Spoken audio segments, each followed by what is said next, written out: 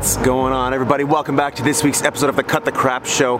So today's golden nuggets are going to be coming from a book by psychologist Tomas Comaro-Premuzic. I have to think about that name for a second. Anyways, I love that name. He's from Argentina, and he's a psychologist, and he wrote a book called Confidence: Overcoming Low Self-Esteem, Insecurity, and Self-Doubt. Now, when people first read this book, if you go and look at the comments, people don't like this book very much. And why? They don't like it because he challenges a lot of these ideas that we have taken as gospel truth. Ideas that you can never have too much confidence, you can never have too much optimism, or that we're all better than average. And he challenges so many of these concepts and tries to bring us back to center. And because he does that, a lot of people don't like this book.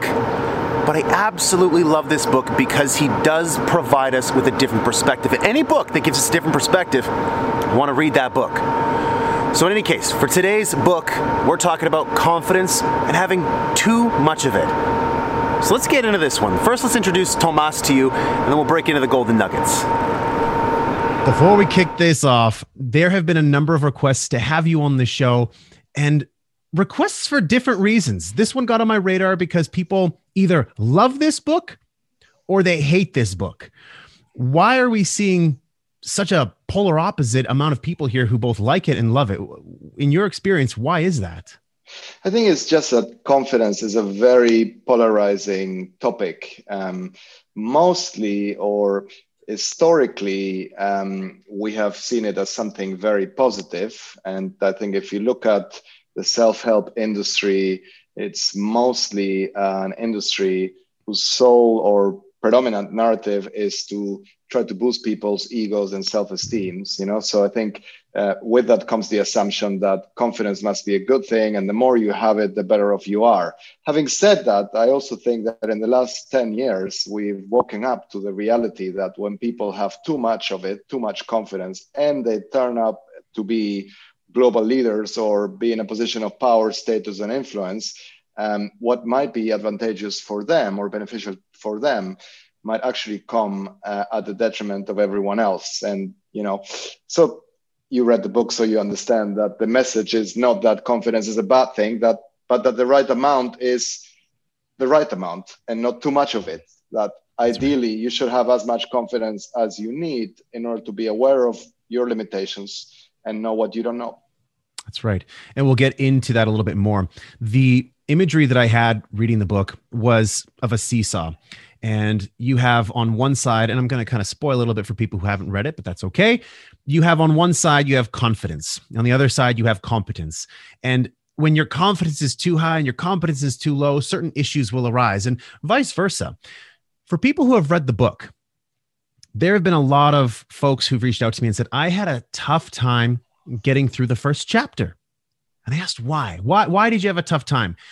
Because they said that, well, Tomas is strongly against confidence. He believes that we don't need confidence, and that confidence is downplayed so much so that it almost hurts me to finish reading it.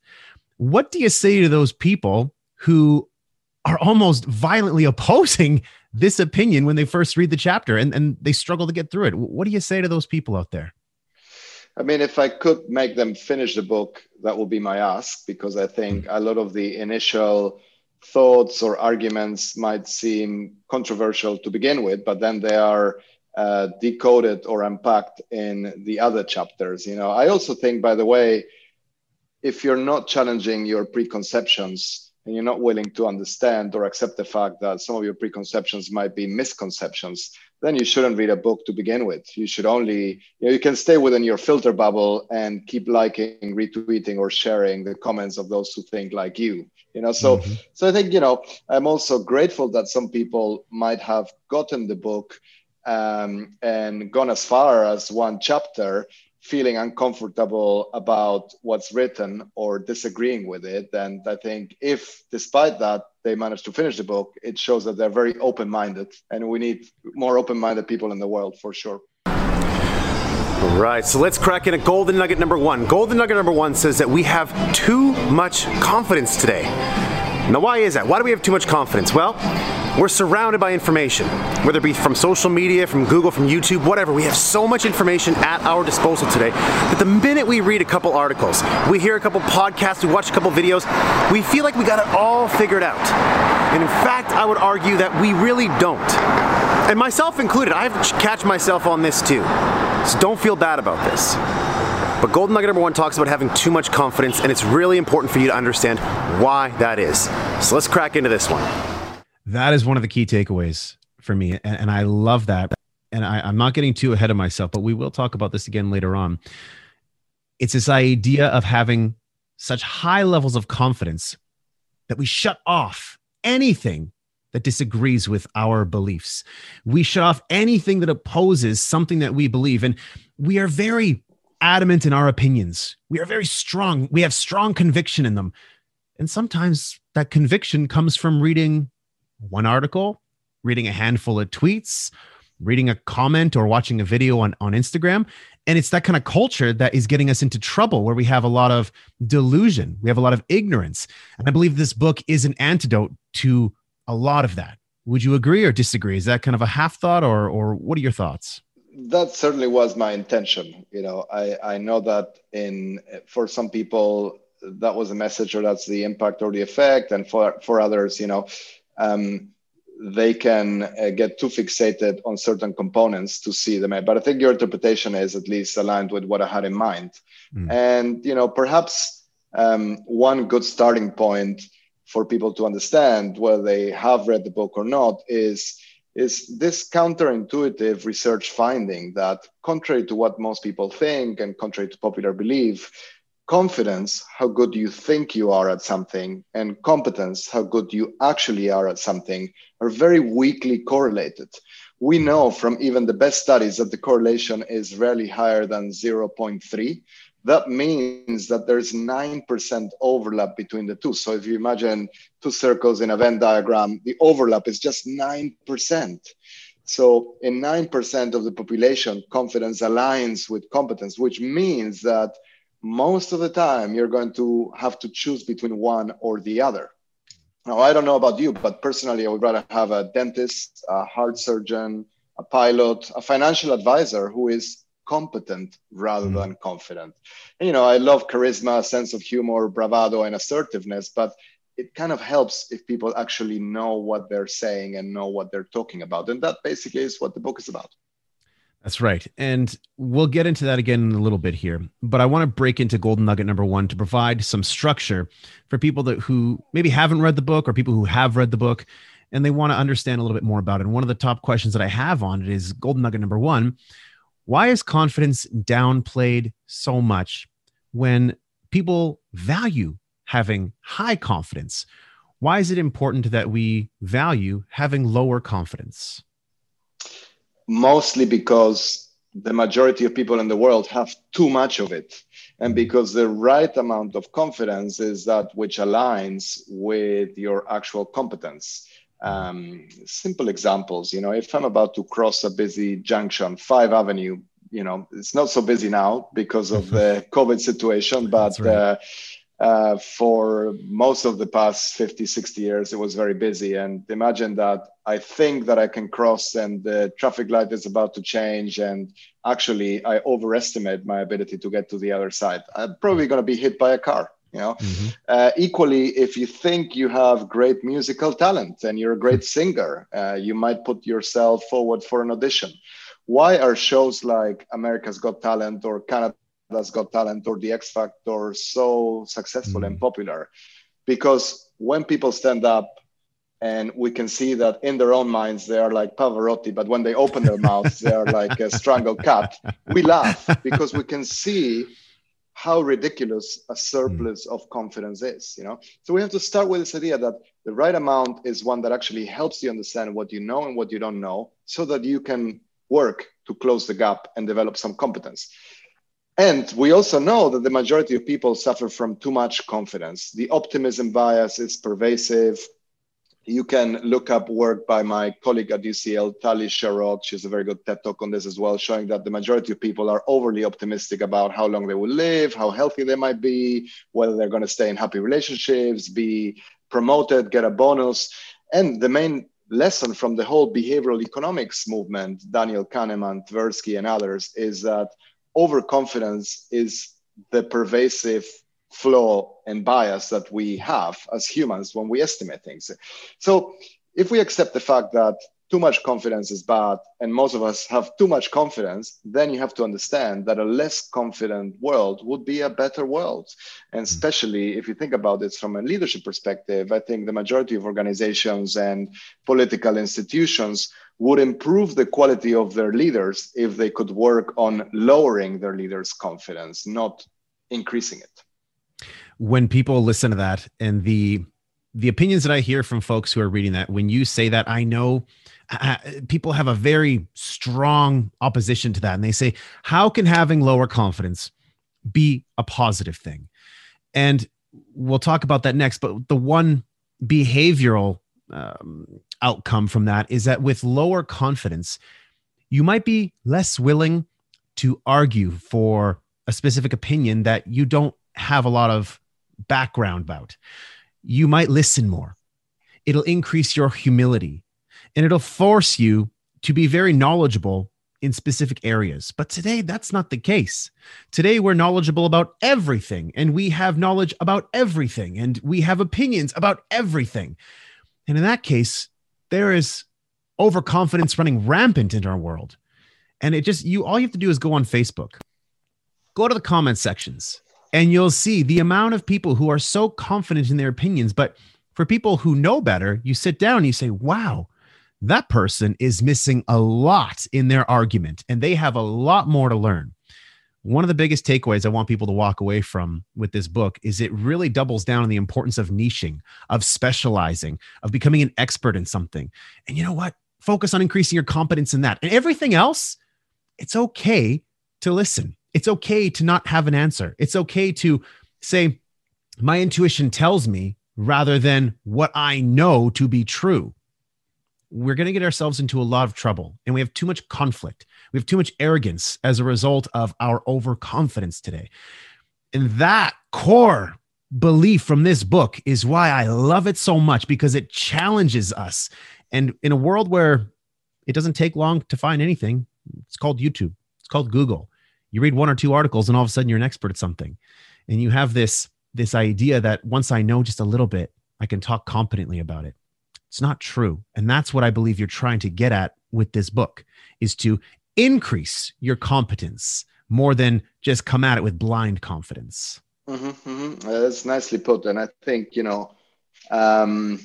always wrong, but never in doubt is very much how you could summarize some of the phenomena you described. And, there is a wonderful quote by the French philosopher and encyclopedist Voltaire in one of his books, I think Candide, that says something along the lines of, doubt is not a pleasant condition, but certainty is absurd.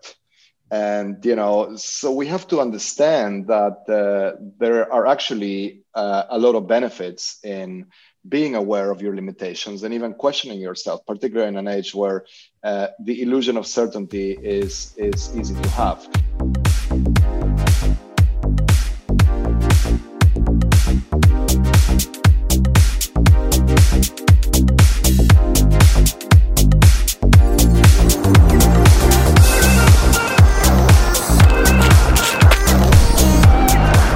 So now that we know a little bit more about the dangers of having too much confidence, again, not to say that having confidence is a bad thing, but it's important for us to come back to center and realize that we don't know it all. And in fact, we know very little.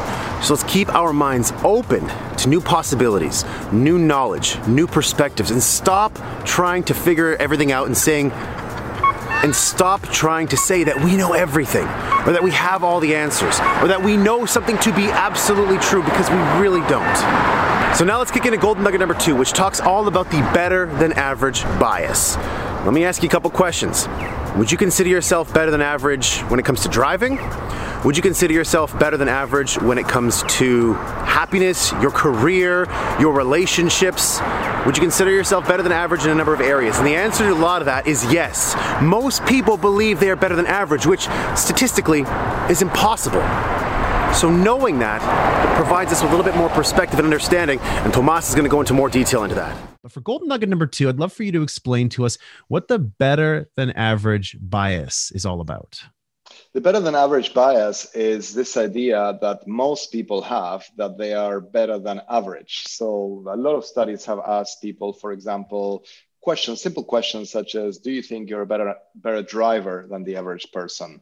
Do you think you're a better employee than the average person? Do you think your sense of humor is better than average? Do you think your intelligence is higher than average? And so on. So it's been done with virtually every domain of competence. And study after study, domain after domain, you find that something between like 75 and 85% of respondents see themselves as being better than average, which of course is statistically impossible because all these things are normally distributed, which means that the vast majority of us, 66% of us, are very close to average, or in simple terms, average. And yet, it's interesting how narcissistic our culture has become, that if you tell someone that they're average is almost a bigger insult than to tell them that they're, weird, odd, or abnormal, because we fear the average. I mean, I think it comes from the consumerist society and, the need to feel special. So,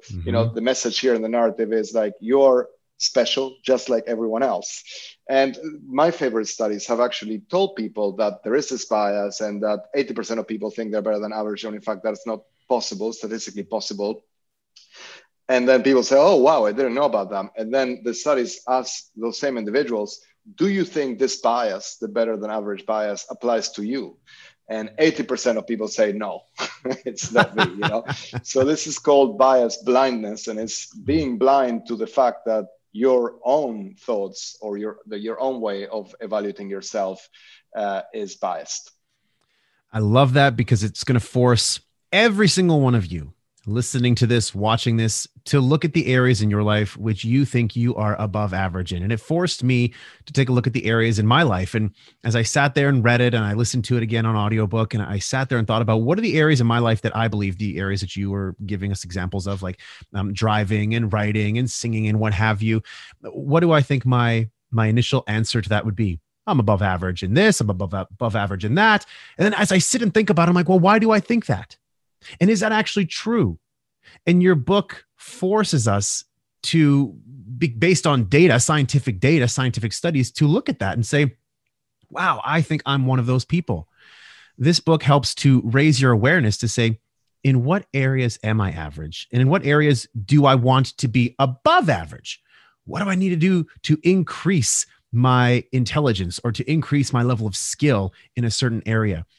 And I think, again, it'll help to increase humility across the board when you can say, hey, I'm below average in a certain area and I'm average in this area.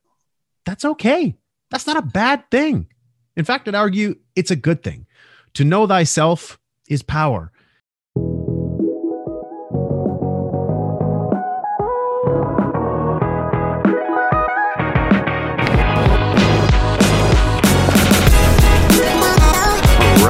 So, knowing now that we have this better than average bias, it's important for us to understand where in our lives we might think that we are better than average. And what it is a nice little dose of reality to say, hey, you might not be as good as you think you are, which is a good thing to think because it'll force you to have some humility in certain areas and want you to improve in others. So now let's get into golden nugget number 3, which talks all about the importance of pessimism. Now I'll tell you, for myself, I always thought pessimism was a bad thing, and I wanted to keep pessimism far away from me. I didn't want to have anything to do with it. But now my mind has been changed, and I see the value of having pessimistic beliefs. And you might say, come on, Ryan, isn't that a part of your purpose to live an optimistic life? Yes, it is. But that doesn't mean that you can't use pessimism strategically to help you reduce risk in life. And I think today we've gone overboard. We deny the value of pessimism. And then there's others who say that pessimism is really important. And neither are correct. We're right in the middle. The answer is yes and no. Pessimism is both important and it's dangerous, and both optimism is important and dangerous as well. So we need to understand how to use them, and Tomas gives us a little bit more information on that. So let's crack into this one. So I'd love to understand from you now, going into Golden Nugget number 3. This was probably the number 2, the second biggest complaint or criticism of the book is that you seem to value pessimism over optimism. Why is that? Well, I think, we've glorified and celebrated blind optimism for so long now, especially in the West, that we've gone overboard, and I think even good things turn into bad things when exacerbated. And, I think, for example, thinking that things will get better. When I wrote the book, the most recent crisis had been the 2008 financial crisis. So it was easy to pick examples that were related to the economy, So for example, if I think that I can pay off a mortgage, even though I have just 1% of the deposit, and by any rational or objective calculation, only a miracle in house prices increase would enable me to have some equity in my house, and I get a mortgage and I, go into debt, that's probably not a very good thing. So if I think that, despite the statistics out there of how damaging cigarette smoking is, lung cancer can happen to me, because in any area where success and failure or competence can be objectively defined, you realize that there's very little value in being overly optimistic, because being overly optimistic at best can persuade other people that you're good, or that you're healthy, or that you're lucky maybe. And let's face it, this counts for a lot in relationship success and in work with your colleagues. But if what we mean is actual areas where risk and success and failure can be quantified, too much optimism, which is the norm, is quite problematic, So if you think about pessimism, including in some of the cases that we often sanction or ostracize or condemn, such as imposter syndrome, this idea that it's a very, very horrible and neurotic kind of anxious state of affairs when you question yourself and you think you're underprepared for a presentation, and that people aren't going to like your pitch, or that you're underqualified for this, etc. I mean, granted, those are not pleasant states of mind to have or be in, but you can leverage them and turn them into a positive, So I think we have lost, at least culturally, the ability to understand that it is quite advantageous to know when something is potentially risky, dangerous, and, that famous old book now, Only the Paranoid Will Survive. That's what I'm trying to get to. And of course, in the last year, we can apply exactly the same theory or model to understanding how people dealt with the pandemic. There are still people today who are COVID-19 deniers and who think this is a hoax, etc. In the early days, it was very easy to fall into this category. And it was probably those who were very pessimistic who said, wow, I should prepare for this and I should take care of myself and my family. Well, those are probably people who didn't get sick, or at least managed the pandemic better. There was a study, by the way, published just 2 weeks ago, showing how people with grandiose narcissism, so those who have a general tendency to be entitled and very arrogant, and also overly optimistic about their talents, see themselves and saw themselves as immune to COVID throughout this pandemic, so you can actually predict behaviors. Now, of course, when everything is going really well and things are fine, you might argue that it's quite a torturing position to be if you're constantly pessimistic. But actually, even that's precisely when you're likely to have your guard down if you're naturally optimistic, And I think the point that I tried to make in that chapter is that it's not easy to change from being a natural pessimist, as I am, to being a natural optimist, as a lot of people are. So we shouldn't point the finger at people who are pessimistic and blame them because they can't see life through rose-tinted glasses or be very happy, because all you're going to create is guilt and, annoyance because they can't become someone else. That's right. I love that you just said that, because I was going to be one of my questions was to ask, are you naturally more pessimistic or optimistic?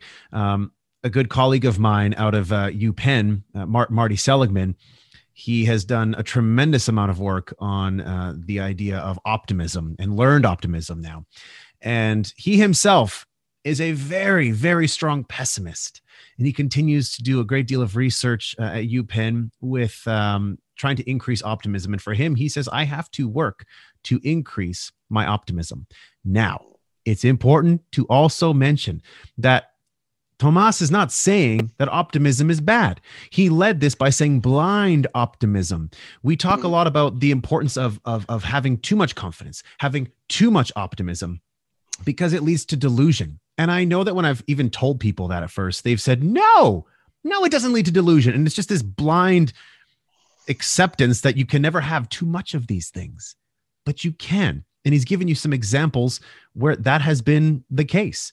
There have been people in my life where having too much optimism and too much confidence led to being underprepared, whether it be for a competition, whether it be for an interview, whether it be for a pitch meeting, and they wanted to rely on their bravado, their ability to sway a room. It wasn't enough. Yes, will it work sometimes? Of course it will. Of course it will. We're not saying it never will, but you're better off being more prepared. And so in this conversation about pessimism and optimism, there's importance to be closer to center, which is to be the realistic optimist. Don't just be blindly optimistic about your future and about how things are. No, look at reality as it is. The rosy colored sunglasses that everyone says are so valuable. I myself am a natural optimist, but I've also realized how that inherent optimism inside of me has gotten me into trouble. And so I need to come closer back to center in order to see things as they are, and then have a more realistic look at what it looks like. And that way I can plan for it. A good example of this is the book, A Man's Search for Meaning, where Viktor Frankl, where exactly, I was thinking about exactly the same example. It's such a great example where in the Nazi concentration camps, people were saying, oh, we're going to get out on this day in December and it's going to happen and we're going to get out. And I know it. I just know it. And Viktor Frankl would sit and he'd observe and see what happens when that day came and went.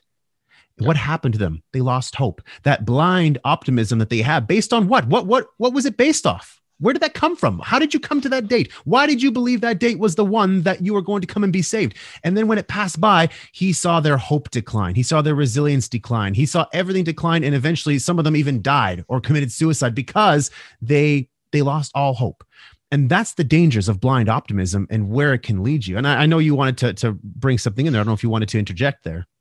Yeah, absolutely. And first, you mentioned Marty Seligman, who has done great work, of course. And it's actually a great example because when he kickstarted the positive, what then became known as the positive psychology revolution, him and his colleagues made a very valid point that in the previous decades, 90% of psychologists, or at least renowned psychologists, which were mostly psychotherapists, were focused on studying the problems, disorders, abnormalities, and misfortunes that maybe apply to 10% of the people, So positive psychology emerged as a study of what was the norm and what was normal, and a sort of a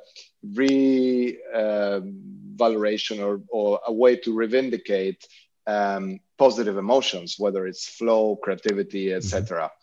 And of course, his concept of learned helplessness and then resilience were attempts to help people develop positive coping strategies, which again, you can frame within the positive psychology kind of movement or paradigm. Now, fast forward 30 or 40 years, and I think we've gone overboard in the other direction, because if you want to study or look at the mainstream literature on leadership, for example, you would easily think, or you will be easily fooled to think that the majority of leaders must be transformational, inspirational, engaging, amazing. And then if you open the newspapers in any country at any point, you're like, hold on, why aren't these guys here? So which is why we're now seeing a little bit of a shift towards understanding the dark side, etc. But yeah, Viktor Frankl is a great example. In these critical circumstances, if you want to build resilience, you need to cling to meaning and positivity. And the other thought that you evoked was this idea that still today we divide people between optimists, or we called realists mostly depressive realists, because we talk about depressive realism as like, again, it's a lot more uncomfortable to try to come to terms with reality, especially when things are tough. But I would argue it's a requirement or prerequisite to actually cope with the issues. And ultimately, I think that the most important thing is that because you might never actually get a proper, accurate take on reality or have an accurate reading, but what will definitely help you is to know what your specific biases or tendencies are, right? So when you said, I know I'm an optimist, whatever, well, that means that you can probably, because you are self-aware, calibrate or tweak a little bit your, so if you go on a date and no one shows up, or you apply for a job and you really think you're going to get it, or, you think you're going to get promoted, you can pause and say, but you know what, I'm actually quite optimistic. So maybe I should prepare for the negative. And it's the same for me. I always think about the worst case scenario, and I know I'm very pessimistic, and there are moments that I can't sleep because of that. But then I remind myself that maybe I'm just very harsh in my readings of realities, So that's ultimately what we want everyone to be, more self-aware, and that involves understanding in what specific ways you are biased.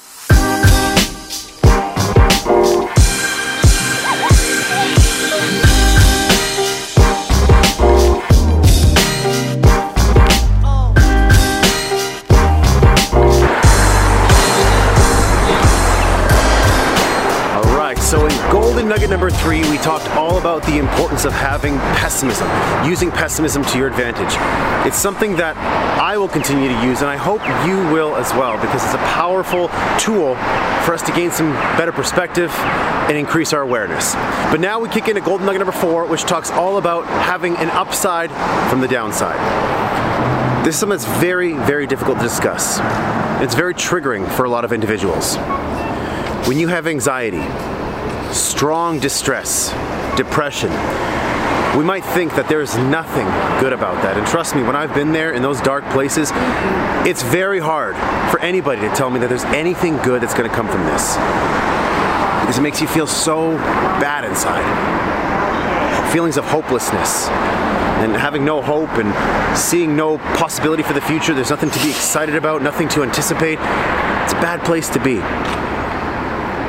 But there is an upside to that. And a part of my work is to help you in understanding what that upside is. So I really hope this doesn't trigger a lot of you. And I hope that you're able to listen to this and maybe learn something from this. But it's something that I myself am going to talk a lot more about and try to raise some awareness to. The importance of listening, learning from anxiety, from distress, depression, and other negative emotions. So let's get into this one. That's right. As we're moving our way through this interview, I'm hoping that people are now warming up to this book and your work, because this conversation that we're having, it's very hard to disagree. You people out there, you might be disagreeing with it. That's okay. But it all comes down to increasing our self-awareness. And that's a big part about what this book is about. And the other golden nugget that I want to talk about, it's the third most discussed thing or your thing that I faced with an email, and you can see it on the forums and what have you. But people, golden nugget number 3 or 4, it says that there is always an upside to the downside. It's a book by Todd Kashdan, the upside of your downside. And he talks about the upside of things that we don't necessarily think there's an upside to. Anger, psychopathy, even anxiety, depression. And when you called that out in the book, saying that there is an evolutionary advantage to anxiety and depression, immediately people just shut the book. What is he talking about? He's crazy. How dare he say that? It's offensive to me, and it's offensive to people with anxiety and depression. And I would love for you to talk to that and talk to those people who were very offended by the fact that you're saying there is an upside to anxiety and depression. Because I'll be quick and interject real fast, but there truly is. Yeah. Yeah. And, Todd, again, big fan of his work, great research, and he's written a lot about this as well. Evolutionary psychology is a really interesting paradigm, right? Because when something is quite prevalent and it affects or impacts a lot of people, and that would include things like anxiety disorders or depression or affective disorders, and it keeps on happening, generation after generation, there has to be a purpose, even if its origins are now out of sync or a mismatch, even if in the old days it was something adaptive and today it's mismatched with contextual or environmental challenges. And of course, it's not difficult to understand what the benefits are of things like anxiety or depression or disorders that involve a low self-esteem or having low confidence. Typically, for example, if you are depressed because you lost your job or your partner breaks up with you, or bad things happen, misfortunes, you're mostly depressed because you feel that you are worthless and that you're not as good as you were. You blame yourself, you're guilty, you feel responsibilities. And that's really an attempt from an evolutionary perspective to actually get better, to gain competence, to do, it's your ego, if you like, or your consciousness telling you, hey, you should feel bad about this because you could have avoided it in this way or that way. Now, of course, the problem is that a lot of these times, the inner voice that you have that tells you this is being brutally critical. And if you don't learn to silence it or reframe your interpretation of reality, you might end up being clinically or pathologically insecure, anxious, and inhibited. To be sure, we don't want that. I mean, that's something that psychotherapy addresses. And that's why in those instances, when your level of guilt or anxiety or low confidence is out of touch with reality, you need to work on elevating it. But then there's a lot of other scenarios or possibilities where, just look at where we are today. At least in America, 30% of people deal with any negative emotion like anxiety or even concern or worry with medication. Right. So we're killing the symptoms that are trying to tell us something because we don't want to deal with that. And then, we become chronically self-medicated prescription drug users. And by the way, that's just prescription drugs, but you can add other substances, illegal drugs or drinking, etc., because we cannot come to terms with potential failures or, basically, the common reaction here tells you that we want a quick fix, and it's uncomfortable for us to face any wound to our self-esteem. And actually, in many instances, it will be a lot healthier to deal with it and understand that, there's something we can do to get better. And, we're not talking about paralyzing guilt or remorse, but it would be at least healthier to try to deal with it in a psychological way. And that's what I'm trying to argue, So I think, if all people understand is that there are better ways of confronting these issues than quickly taking a pill or a drug, that's good enough for me because, and then of course, it is very important to understand the biological, environmental, psychological basis and reasons for depression. There's also some interesting cases that I talk about in the book. For example, if you have so much confidence and entitlement that you are narcissistic, right? And that you think you're as good as your mom told you when you were little, and you think the rest of the world thinks as positively of you as your mom did, at some point you might encounter negative feedback or unexpected kind of failures in your life. And typically when you get to that point, you have two options. You either become depressed and anxious and upset because things weren't as good as you thought. And that's the best case scenario, because then you can actually recalibrate and adjust or tweak your self-esteem and work to get better and avoid failure next time.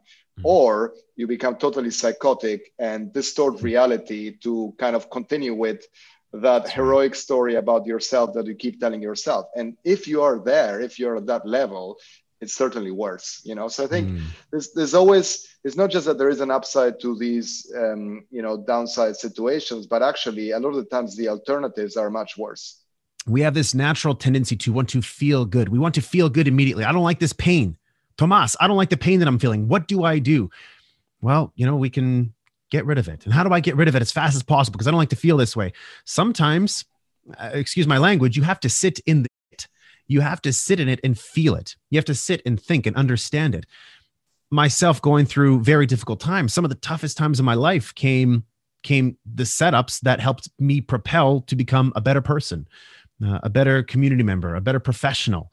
And it was in those moments of guilt, shame, anxiety, depression, distress that actually helped me the most. And I know that when people listen to this and they read your book and they see that, and if they are in pain, I understand and I empathize, and as I'm sure you do as well, that people, they're going to react that way. It's almost like having an open cut and somebody coming by and just rubbing it really hard. Like, you're going to react immediately to that. And I get that. And I apologize that is your reaction, but this is in no way Tomas saying this or me trying to say that what you're doing is wrong. We're just saying that there is a different perspective that is important to have when it comes to these emotions.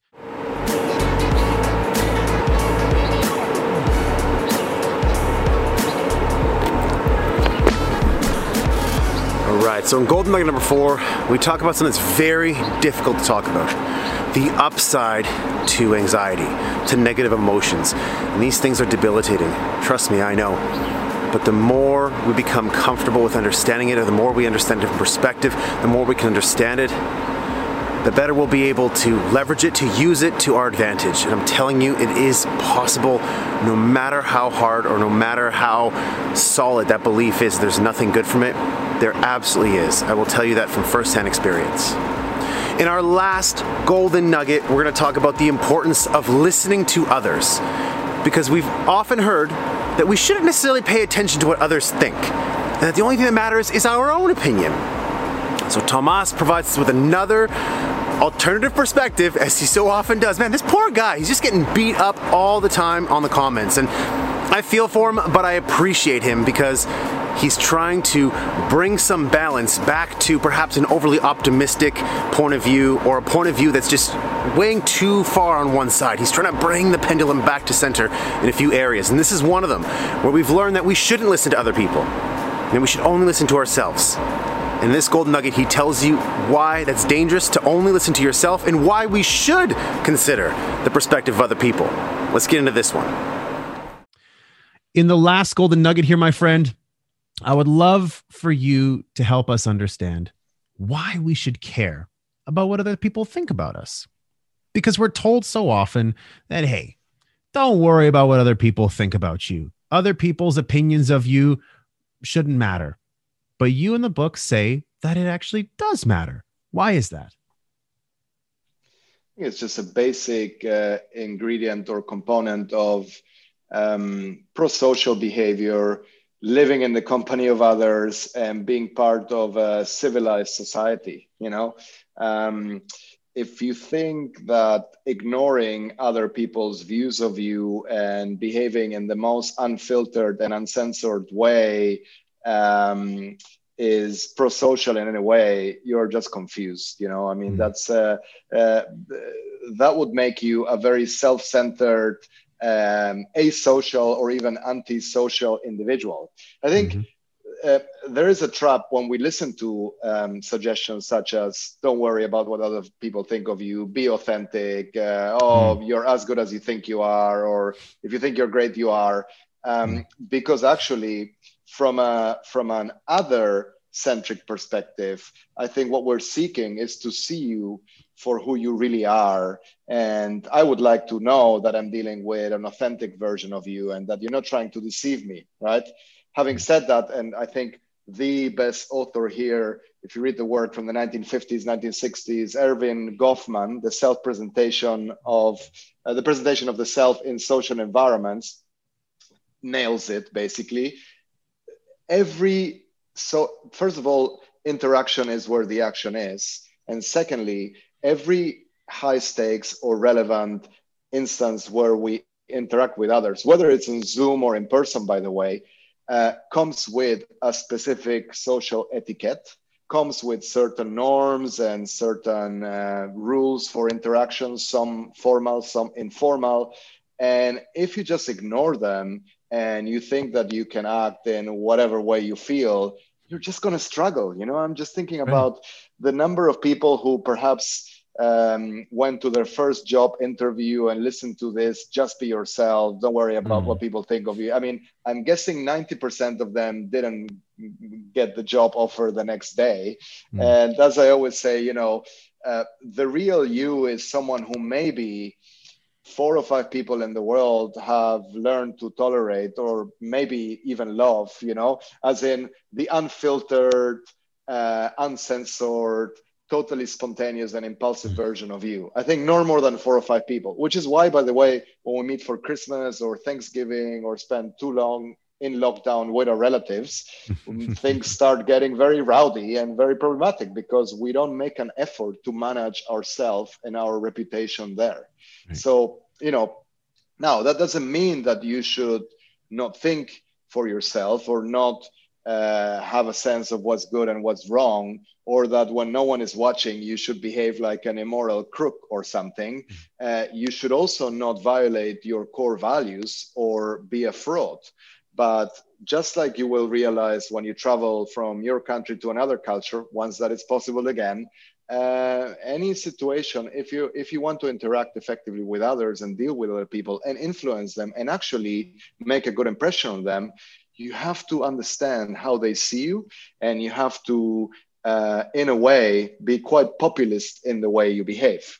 Now, again, if you're so shamelessly fake and that you're sucking up to me and you're overly polite and that you're lying to me, there is a price that you will pay for that as well, you know? That's right. So I think people want to think that you're authentic, but that type of authenticity requires a lot of dedication, and it's very rehearsed, if you see what I mean. And then, of course, you know, if being authentic, even authentic to your values, means being Saddam Hussein or, you know, Stalin or Lenin, I'd rather you are not authentic and you repress every instance of your behavior, because when we talk about leaders, what we want is not that they are authentic, but that they are effective and have a good impact on others, you know.